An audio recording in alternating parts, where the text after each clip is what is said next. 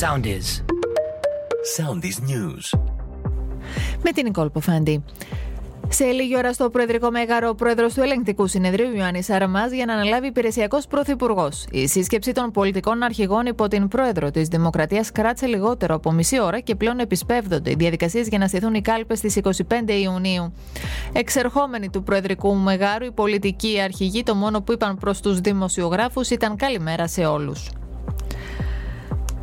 Παραμένει στη μονάδα εντατικής θεραπείας ο 8χρονος που είδε τη μητέρα του να δολοφονείται στο παιδικό του δωμάτιο. Η ζωή του δεν διατρέχει κίνδυνο, όμως οι γιατροί τον κρατούν στη μονάδα λόγω δυσκολίας απομάκρυνσης θρασμάτων από τα σκάγια.